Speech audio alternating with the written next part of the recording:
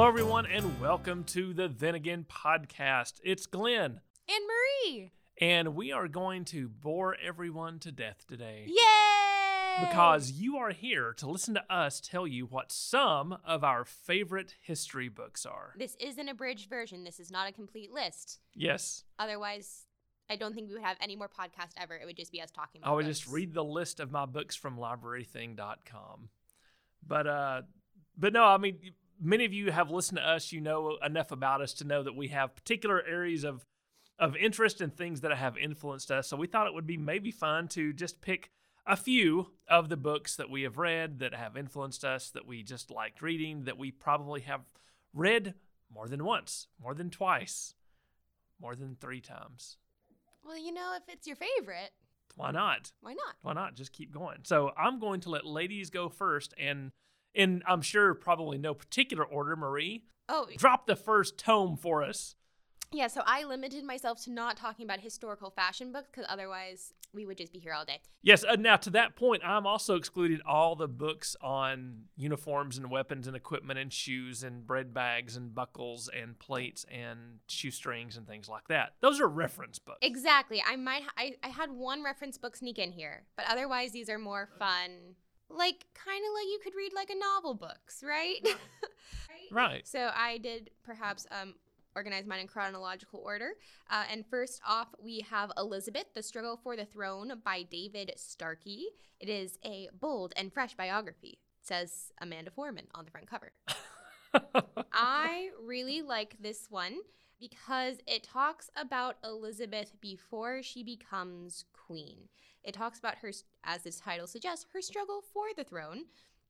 She was the 3rd child of King Henry VIII. No one thought she was going to get to be queen. She had an older brother. Actually a younger brother, but in line of succession, he goes first. And then she also had an older sister. So, she was literally last in line in the line of succession. So, no one thought she was ever going to be queen, but then she became one of England's best queens. And I think this book really sets up why she was such a good queen. And that's because her life up until she got to be queen was kind of rough. She was still a royal and had incredible privilege, but also, your sister tries to kill you.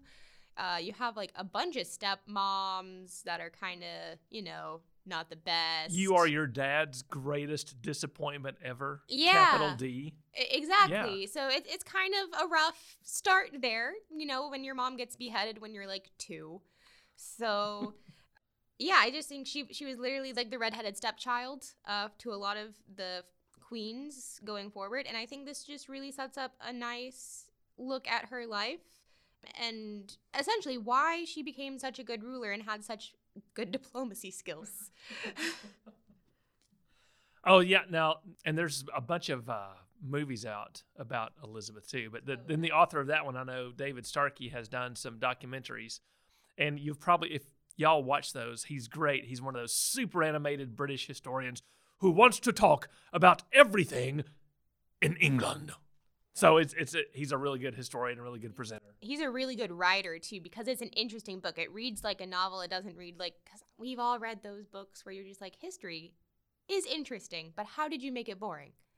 Speaking of books like that, I have my first one. I have my first one here. It's a super oldie, but a goodie. The Peloponnesian War by Thucydides. That's right. It's an old... Now, to be fair, I have not read this in the original Greek. That's what my next question was. No, I have not. Okay. I have read the landmark version of it, which was a translation, of course. But it is both dense and thick, written in the ancient Greek style, but it does tell the story of one of the most important and foundational struggles, not only in the ancient world, but one that echoes through to us this very day, the struggle between Athens and Sparta. Athens, the home of democracy, of Socrates, of the free thought, the free market, and the navy. Over here, you have Sparta, the Spartans, all warriors, all tough, only an army. They've enslaved everyone around them to do their job so they can focus on being soldiers. Whereas in Athens, are a little bit of everything, and you get these two philosophically different, economically different. They're still Greeks, but they're so different. And the struggles that they and their allies have really sort of have, in the way Thucydides describes it, it goes through the entire struggle. And this is a 30-year war in the ancient world. There are simply not that many resources to go around in the ancient world, and yet they make it last for 30 years. Impressive. Isn't it? And in the end, Sparta does win. But then Sparta can't handle the victory, and the Persians sort of come in and take over anyway. So, but, the Peloponnesian War, and this is something that has been looked at by a lot of different cultures since. England picked this up during the Napoleonic Wars and on into World War I because they were trying to juxtapose that naval power versus land power and take hints from it. Recent folks in the White House, including Obama and Trump, have had their cabinets read this book so that they could kind of get an insight onto how these, because remember, they share religion, they share language, they share economies, they share a landmass. And so in some ways it seems like a struggle within one society. A civil war. A civil war, if you will. And so it's really fascinating. It is, folks, it is a dry read. You have to be into this. You have to seek this out and want to read it. But if you do and you get through it, there is a lot in there that it's not only a really good story, but it's ripped from today's headlines. So that's Thucydides and the Peloponnesian War. Next up, we have The Salem Witchcraft Trials, A Legal History by Peter Charles Hoffer. It is a nice, quick read. It is only about, 150 pages if you don't count the timeline references and index in the back. Now, this is a fun one because I was assigned to read this in one of my college courses, and it was indeed by my professor. Oh. So he had us read a lot. Pump up those book sales. He definitely did. We had several books to read, and they were all mysteriously by him. Wow. I know, right? But I thought this was really interesting because it still reads like a fun book, right? It says a legal history. You think it's going to be like this big law book that is just the recounting of the trials. And I mean, of course, they reference that a lot, but it has, chapter 1, chapter 2. It still reads like a chapter book, essentially. It starts out with newcomers on the road to Salem, and it kind of goes through the story of the community as well as the legal history. It gives more insight and context to it, which is just such a fascinating time in American history. So it's pretty objective, though. It's not like, the way, from what it sounds like you're saying, they're looking at it from a very objective perspective. It's not we're trying to show the witches were witches and the people trying to burn them were very, very bad. It's here are the facts. More or less, yes. I mean, it's hard to read through it and see, yes, these people that they hung obviously deserved it. It doesn't. Right. It doesn't. You don't come away with that feeling when you read the book. But, I think you get a pretty good sense of exactly what happened without too many arguments. Because, again, it's only 150 or so pages. It doesn't expound upon different things that much. It's pretty much like, here are the facts. Here's what happened. Here's what you need to know. Here's the down low. Get that. And then you'll understand essentially what happened. It's a pleasant book to read by the fire. Oh, no. Well, yeah. Sorry. Yes, and then it also does have a nice little timeline in the back of just the events that happened. That is, essentially all of the Salem witch trials. Well, for those of you that know me, you're not going to get through this list without something about the Normans and the Norman Conquest. So this is one of those books by a fellow named R. Allen Brown called, very creatively, The Normans and the Norman Conquest. Wow, I wonder what it's about. There's no telling, but I'll give you a spoiler. It's about the Normans. And this was one of the beginnings of my love for Norman history and the conquest and Hastings and all that, because long ago, before Amazon existed, you would get print catalogs in the post from places like Barnes & Noble, and they had super discount books. And so I saved up money and I got some super discount books. And this one came in and was like, oh, Normans, oh, that's kind of interesting. And I read it, and it's not just the Battle of Hastings. He basically takes it and looks at, here's how Normandy, I mean, it's the history, right? Here's how Normandy started. Here's how the Dukes came to be. Here are the struggles he faced. Here are some of the wars they got into. And then, of course, you do get to William, the Conqueror, goes into England, and then how that affects England. And it's all right there in one pretty easy-to-read volume. And it doesn't have that many illustrations, unfortunately. But the more I loved this book, I started looking, and R. Allen Brown is one of those classic, weird British historians who turns out has written a lot of books on the Norman conquest and Normans, and started the conference called the Battle Conference, which is held in the town of Battle, there where the battle took place, and has been going on now for, I think, 30 or 40 years. Every year they present papers and things.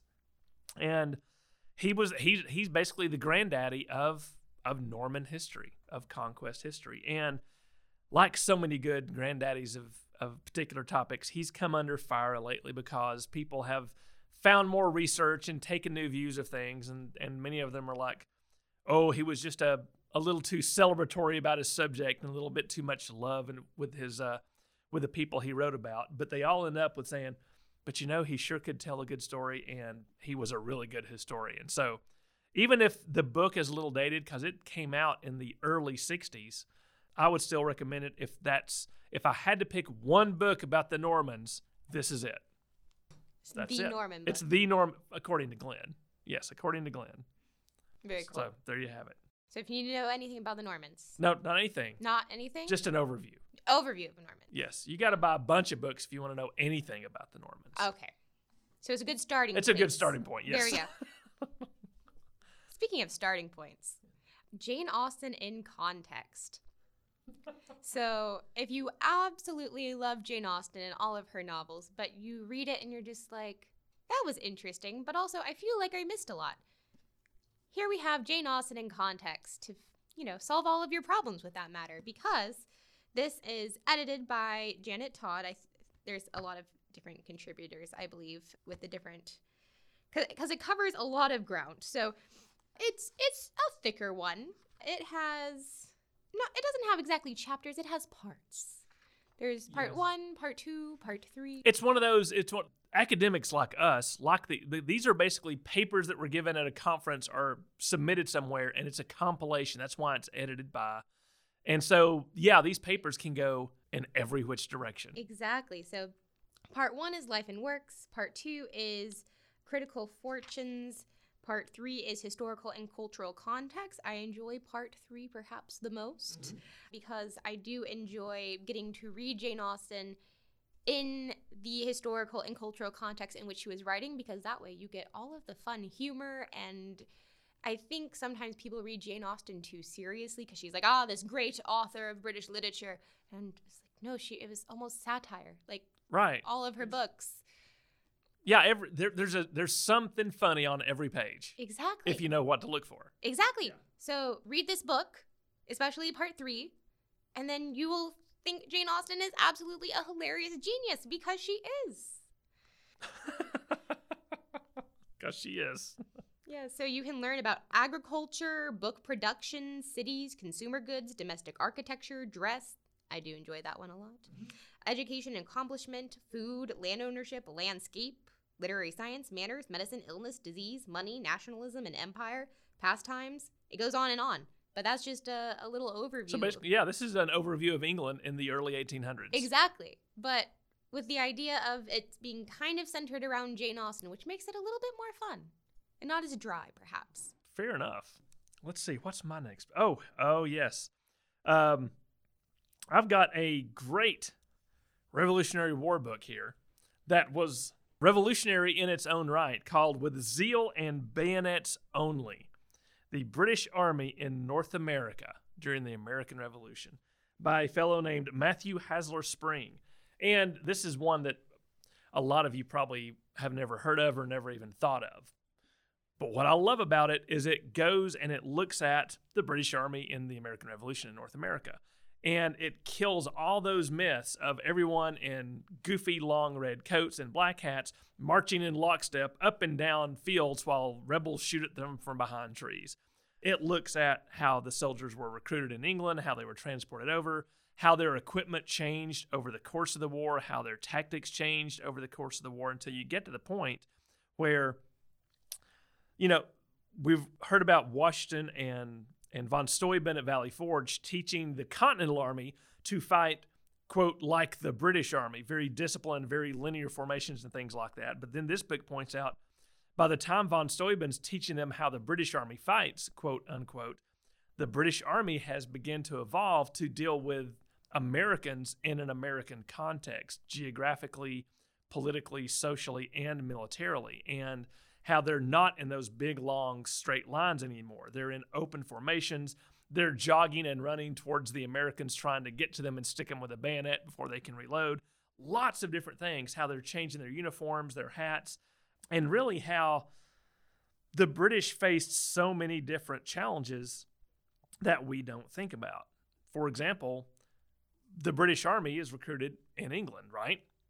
That means every time a British soldier gets wounded or killed, his replacement has to come from 3,000 miles away and be brought up to speed with all the new things the Army's doing. And it shows a very evolutionary Army, and it shows how the Army is using its weapons. It shows how the Army is being commanded. This is not the Army where the British officers are very effete and stupid and, oh dear, I say, what?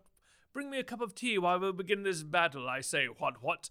That is not how the officers were. And this book does a really good job in showing this. And when this book came out, about 10 or 12 years ago, it totally changed the landscape, not just from history, but for reenactors too. Because, reenactors very often get the stuff and portray the tropes, the myth of what they think the thing they're portraying is, especially British soldiers. And when this book came out, it kicked off this whole new ramp of examinations of uniform, and some Americans that had been recruited into the British Army, Hessians who had originally come over, deserted from the Hessian Army, deserted to the Americans, didn't much like the Americans, and then re-signed up into the British Army, which upset. It's very complicated. It's all very complicated, but it's really cool. So with zeal and bayonets only, highly recommended if you're going to read a book on the American Revolution. That's it. There's no segue to get to this one. It is Royal Love Stories, the tales behind the real-life romances of Europe's kings and queens. Well, speaking of zeal. Speaking of zeal, this one's really fun. This one has lots of pictures.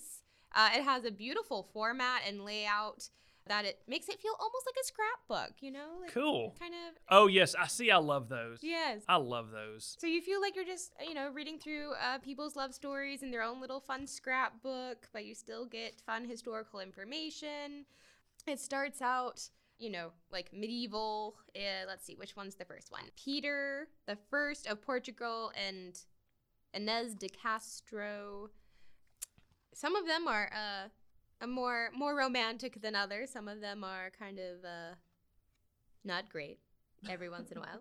It didn't really turn out that great for Louis and Marie Antoinette, It goes great for a while. A little bit. Very short time. And then there's a revolution. Oh, no. Yes, you could say that. And it goes all the way up to everyone's favorite, Prince William and Catherine Middleton. So that's the last one that's covered in this book. I don't know if they've done like an updated one that might include more royal marriages that have happened since 2011, but that's where we're at with this one. I don't think there have been any major royal weddings since 2011. Prince Harry to Meghan Markle. Oh, that's right. Yeah. Well, that doesn't count because he's officially on the outs with the royal family. He is. Take that. Now we could talk, we're not going to talk about Spare yet, but no, it's not quite a historical account. It's more modern. Give us like 30 years and then maybe we'll do a program on it. Back and go, oh dear, that was terrible. Yeah. So I've got one that I only recently discovered too. There used to be a press called the Beehive Press in Savannah, and they always did these Georgia-specific histories, and they were all so good. And the Beehive Press ended up, it didn't go out of business, but it basically wasn't printing books anymore, and it was picked up by another publisher, and they still publish things under the Beehive Press, and they have the body of work, but it's all Georgia specific, and they're the ones who have reprinted a lot of Oglethorpe's letters. They've done personal accounts of women on plantations and slave life and everything, but they have this one book called A Wilderness, Still the Cradle of Nature, by a guy named Edward Cashin, who's a guy from Augusta.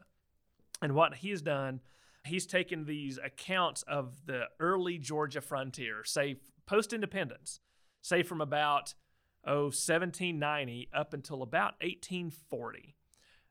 And he has compiled them.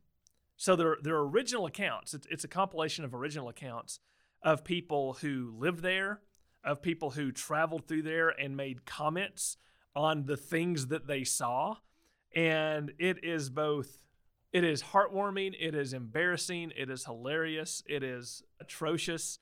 Some of the things, and there's a little bit of because many of the people that came through were well-educated folks from outside the South, people coming from England, people coming from New England and things like that, taking a trip through the backwoods to see all these Georgia backwoods people, to get somewhere or just to experience the frontier.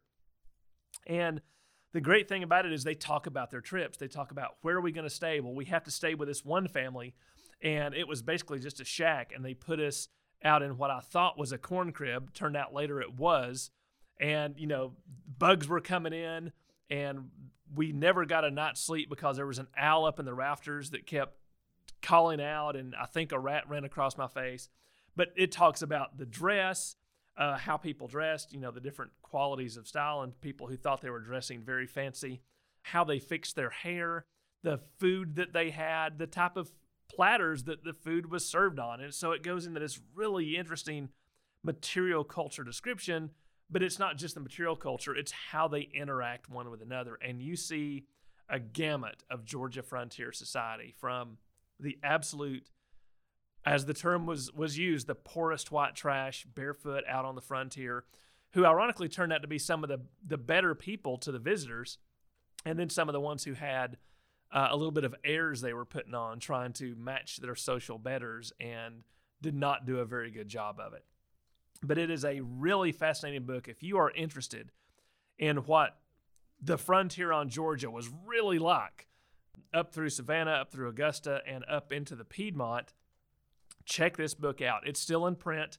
It's not very expensive. A Wilderness, Still the Cradle of Nature. And it is a fantastically interesting read. And it's like little short segments. It's not like you have to sit down and read the entire thing. You can read one or two adventures and then put it down and come back to it. So check that one out, people. My next one also has a Southern bent. It is called Mothers of Invention, Women of the Slaveholding South in the American Civil War by Drew Gilpin Faust. Yes, I know that guy. Okay, good. I saw the AU and I was like, oh, that makes an interesting sound, doesn't it? Yes. So I love studying the American Civil War, especially women's roles in the American Civil War. And I think that this one is really interesting because women of this social class, of the more upper middle to elite social class, are generally the ones who, they keep diaries and letters, but they also are not supposed to be that public. They're not supposed to be out about sharing their opinions in newspapers. So all of this stuff kind of comes out after the war, years later, and then we get to kind of literally wade through their lives to see exactly what was going on. And I have a lot of diaries from the American Civil War of people's experiences, but I think what Mothers of Invention does really well is kind of compile all of those experiences into one not too long book. It's about 300 pages, and it chronicles the experience of those upper class Southern women in such a way that kind of takes you through their view of the war. It starts out with all the relations of life. And then chapter 1 is, what shall we do? Women confront the crisis. Because Southern women were raised to be ladies, and they're not supposed to work. They're supposed to be in the house. They're not supposed to go outside and work, essentially. I learned that from the very in-depth documentary, Gone with the Wind. Oh, good. Yes, absolutely. That is every historian's favorite documentary. We don't go around trying to constantly correct myths that perpetuated.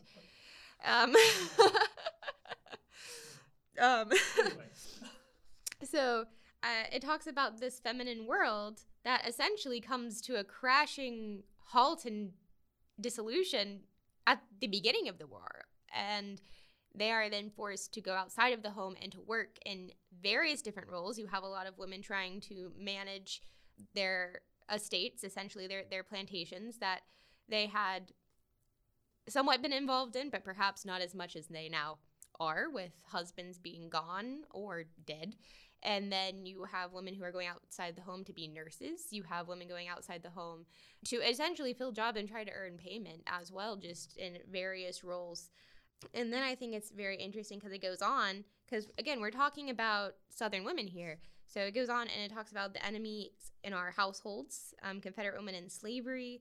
And then also, it's so interesting to see it from their perspective, because I think this is one of the perspectives that is perhaps, when you think of like those big general overview books, this is not a perspective that's usually included in it. You know, when you think about the Civil War, you don't think about rich Southern women, you know, sitting at home and then also not sitting at home, being forced to go outside the home. Especially as the war drug on, I'm sure. And on, because as the book goes on, the war goes on, and it continues to chronicle it in that way. So it's just, I just think it's so interesting, just the way that it's written and just the information that it reveals. It has some pictures, not a lot, but some, in case that, encourages you to read it or a little bit more. But yes, lots of just pictures of women from the South. I don't know. I think this is just an incredibly interesting look of a perspective that is not generally covered in other books. Well, and we're not even through our list yet, but I think it's interesting how both of us have picked a couple of books that are personal accounts, right? They're not written by historians. They're stuff historians have found and compiled, because people's experiences in their own words are just fascinating. And they're a primary source people, and you just get closer to the time and the place and the feelings when you get those personal accounts, rather than being translated through a historian's window. No matter how good the historian is, there's nothing like that raw, you are there activity. Now, you had the Salem Witchcraft from a legal history, which is a good book, but with a dull-sounding title. It does. I feel like it could have a much spicier title. I have a book that also is a good book with a dull title. Other People's Money, How Banking Worked in the Early American Republic. Isn't it fascinating? This is by Sharon Ann Murphy. And I will confess, I did not set out to read this book. But in, teaching classes, one of the great things about teaching is that it makes you learn things you wouldn't normally seek out yourself. You have to learn it so that you can be the provider of perspective to others. And in teaching those classes, I realized that a lot of that early part of American history was financial. I realized, the Bank of the U.S. and how things were financed, and the great gold versus silver debate from the Gilded Age. It had always confused the heck out of me. So I'm like, you know what? I probably need to find a book and do some digging and get a better understanding of this. And I found this book and I got it. And I will confess, I was fascinated. I got so into this book. It's not very big. I think it's less than 200 pages. But she goes through in a very layman's style and explains to you, okay, at the end of the Revolution, there was this debt, and here's how they fixed it, and here's how banks worked, and here's how the federal government, Bank of the U.S. worked, and here's how credit was done, and loans, and money, and gold and silver coinage versus paper money, and interest, and all that stuff that sounds kind of dull. But the way she describes it, it puts so much more of that early American history into context. Because think today how often, every day, we run into having to spend money. Every day. or get paid, or pull out a credit card, or make a payment on our car loan or something like that. Money is ever present throughout history. And so this book does a great job not only of looking at those big, what was the Bank of the U.S., but how it filters down to everyday people. And when they would go to the bank to get a loan and they would walk out, it's a bank that is chartered by the state, owned, it's a private bank. Someone goes in to get a loan and they come out with $200 in paper money that says the Bank of Chatham. Is that good? How do you know it's good? Where can you spend it? How do you know, all those things. And this book goes into it. And it has really helped me understand why people were so concerned with the Bank of the U.S. and the gold versus silver standard, and how they were going to get loans to afford their farm. And moving into the Civil War, how the U.S. government up until that point had never printed paper money. But they had to pay for that war. And that's how we get greenback dollars. If you want to know more about that, check out this book with a dreadful title but a fascinating subject, Other People's Money. Now, this is my reference book that snuck in because it's just too good. And it is the Encyclopedia of Civil War Medicine by Glenda R. Stroderline. There we go. So it's an encyclopedia, but focused on Civil War medicine, which I think is just incredibly fascinating. I will sit here and just read it like a book. Right. We do that sometimes, folks. Actually, we do that a lot. Perhaps more than we would like to admit, but it's fine. So it is in alphabetical order, and it starts off with absolutely the first letter of the, alphabet, A. So it starts off with alcohol, abuse of. And it goes on for about a page or so about the abuse of alcohol, then provides a bibliography that you can go and check out more books about the abuse of alcohol in the American Civil War and its use in medicine. And then it also says, see, alcohol, medicinal uses of, Army Medical Museum, John Hill, hospitals, field hospitals, general. I assume that it should be somebody else's general, but it just says general. Matrons, medical, I'm going to stop reading there because it goes on for a long time, but it's exhaustive. Yes, it goes through everything, and then it has ambulance trains, ambulances, amputation, and then, references other parts of the book if you want to get more information, because it goes on in other places more about certain things. But it's a biggin. It's kind of a brick, and it's physically large. All the other ones are like the normal kind of like paperback size. This one could be a coffee table book, and it's still 350 something pages. So I highly recommend it if you like Civil War medicine. If you don't like Civil War medicine, probably don't read the encyclopedia of it. Right. But if you're really interested in getting a super in-depth view of it, and it's not just about the people or their experiences, it's about the material culture, which I think is the most fascinating, because people will reference things and then it's like, okay, but what did they use? Like, of course they had, sedatives that put people to sleep, but what did they use and how did they do it? I'm going to look up catgut and find out what it actually is. It's things like that. Catgut. No, I mean, it actually is catgut, but it's catgut to sew people together with. I wonder if it's in there. No, that's what I'm saying. I was like, I want to read it. It may say, see sutures. We have Catraw, but that's not cat. Oh, well. What do they use catgut for? For sutures. Oh, okay. Gross. Should we look up stitches or sutures? Yeah, look up sutures. I just stumped the encyclopedia. There we go. Oh, we got scurvy. Okay. Orange, you glad you looked that up? Only a nerd would know that. Smallpox, splints, stewards, southern. I did it. I stumped the encyclopedia. Yep. Typical Glenn. I don't think we don't have stitches in here. I guess they thought we have substitutes for supplies. that'll work. That'll work. Oh well. Yeah, but it doesn't look like we have stitches in here. We have, surgeons. Well, surgeons did stitches. And they did stitches. But yeah, no. That's it. Nope. No stitches. No catguts. Oh, well. But yes, I think it's incredibly interesting. I like it for research. I like it for just diving in to have a better knowledge of Civil War medicine for, when we do programs about that here, when I get to portray a Civil War nurse, which is my first and perhaps therefore favorite portrayal.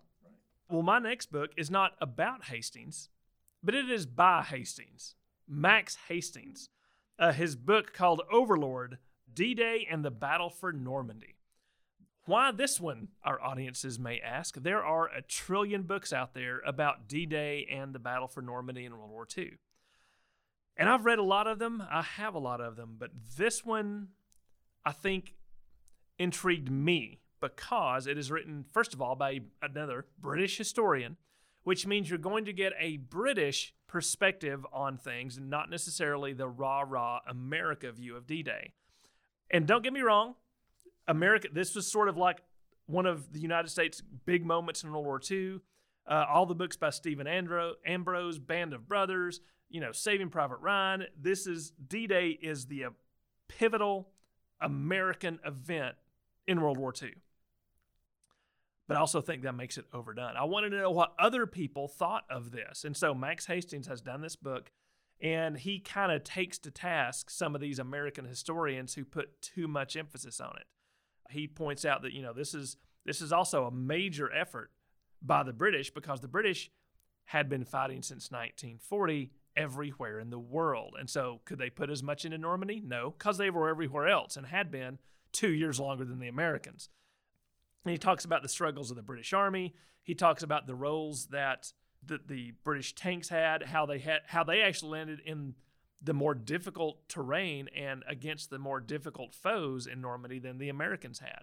And so, I'm not going to go into it. Most of you, if you're not familiar with the Normandy campaign, most of you probably are, but if you're not, there's plenty of books out there. But if you want a different perspective, if you want to see something that gives a more even-handed view of what it took to win that battle, to get ashore on the beaches, and to break Hitler's Atlantic Wall, I strongly suggest Max Hastings' Overlord because it's a different look, and it really opened my eyes to viewing things in World War II from a non-American perspective. I read this one fairly early. I was probably a sophomore in college, and this is the first book that made me realize that I should go look at other countries' views of World War II, not just America.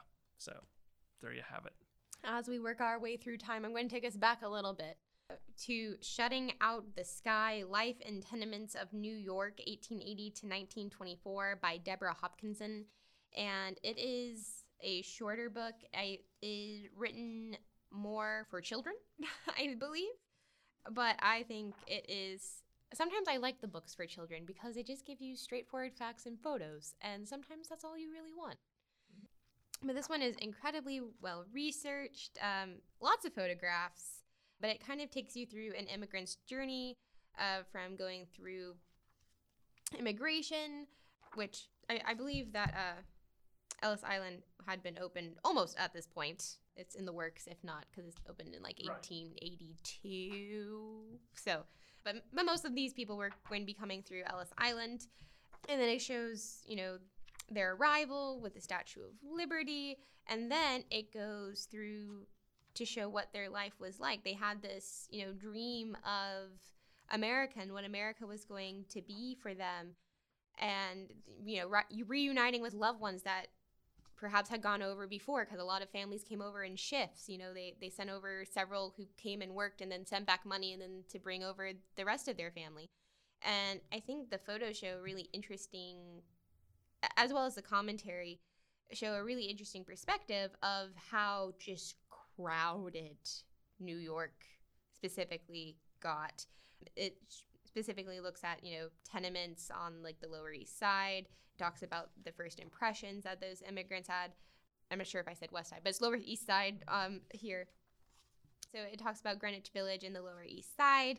And it's essentially, when you look at the photos in this book, which have been, painstakingly curated by the author, it really just shows how it felt like the sky was being shut out by these tall buildings with people packed into them, and laundry lines strung up everywhere and wares being sold everywhere.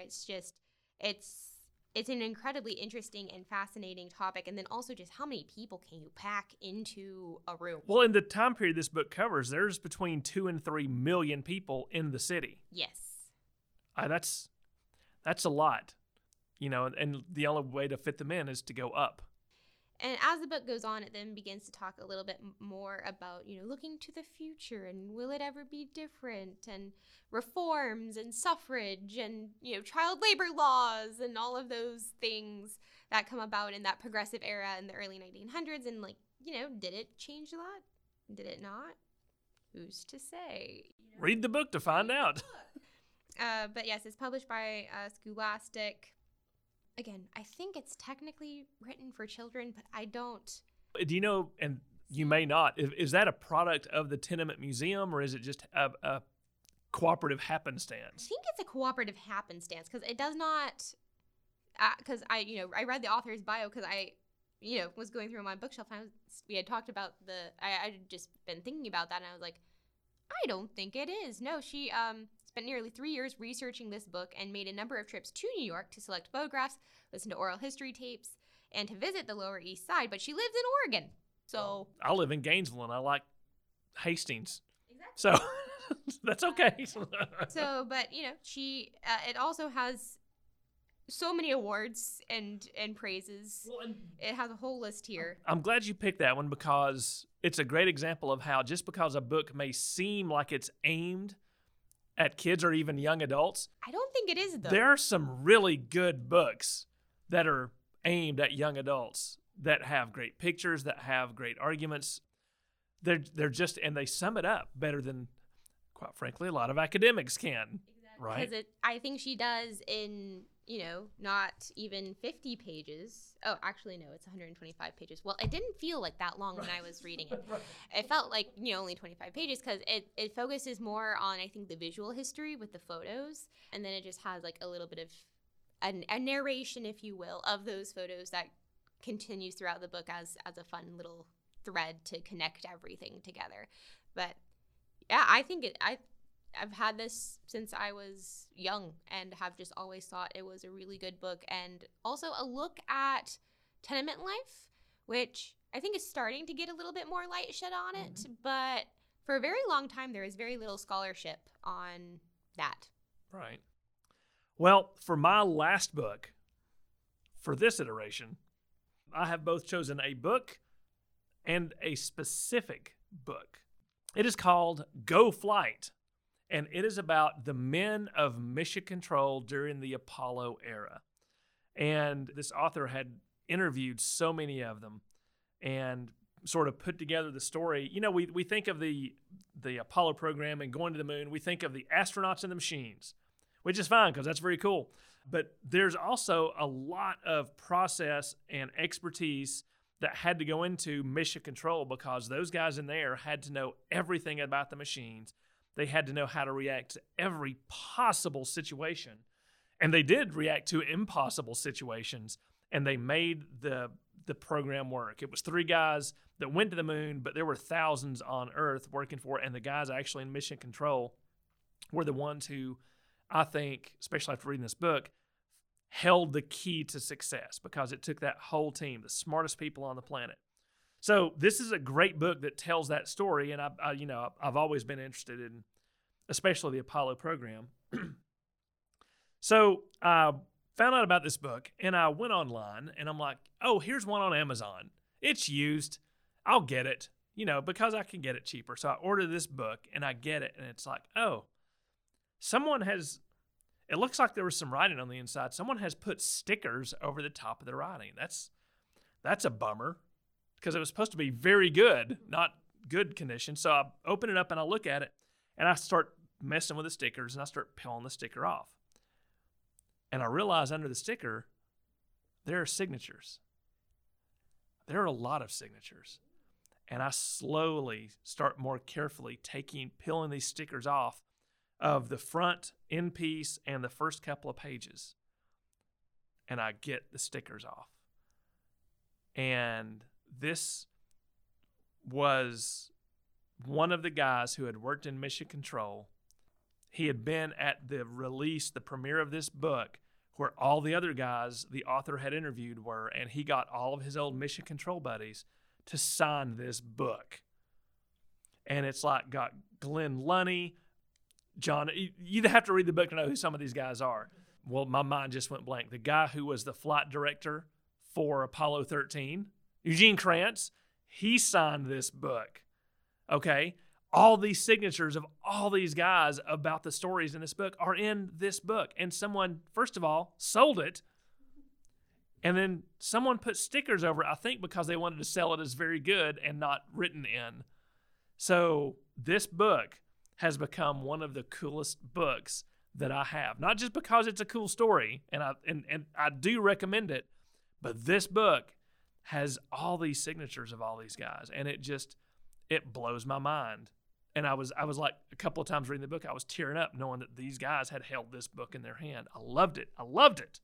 I doubt you'll get the opportunity to get a signed edition like I got if you order this book, but I still recommend it anyway if you want to get a really good, easy-read story of America's space program. My last book is perhaps one of my favorites, and it's called What Style Is It? And now you're like, Marie, I thought you said that we were not going to be talking about historical fashion, and we're not. This is about what style of architecture it is. So this is a guide to American architecture by John C. Popeliers and S. Allen Chambers Jr. And it takes you through American architecture, and it starts with early colonial, and it has pictures and beautiful line drawings, and basically it teaches you what makes different styles of architecture different from each other, and then about what dates it was probably going to be made. So if you are a person who loves to walk around historic towns or just love to go walk around historical houses, everyone loves a good historic district, right? Right. So if you have this book, and it's slim, you could probably fit it in your back pocket, your purse. It would take up a little bit of room, but you can do it. But that way you can look and see what style is it, and impress your friends with your knowledge of historical buildings and historical homes, because it talks about differences between churches, houses, public buildings a little bit. This is a general overview, so it teaches you the basics. It's a great place to start. And I read this one for my historic architecture class, and it's a really good way to dip your feet into historic architecture, to know the differences, to know the time periods, and it makes you just appreciate things when you're walking around a little bit more, because you know the history behind it, or at least can guess the history behind it, and then be proven right, which is probably one of my favorite things. That's why we have these books, folks, so we can learn and then prove ourselves right. Yes. Not really.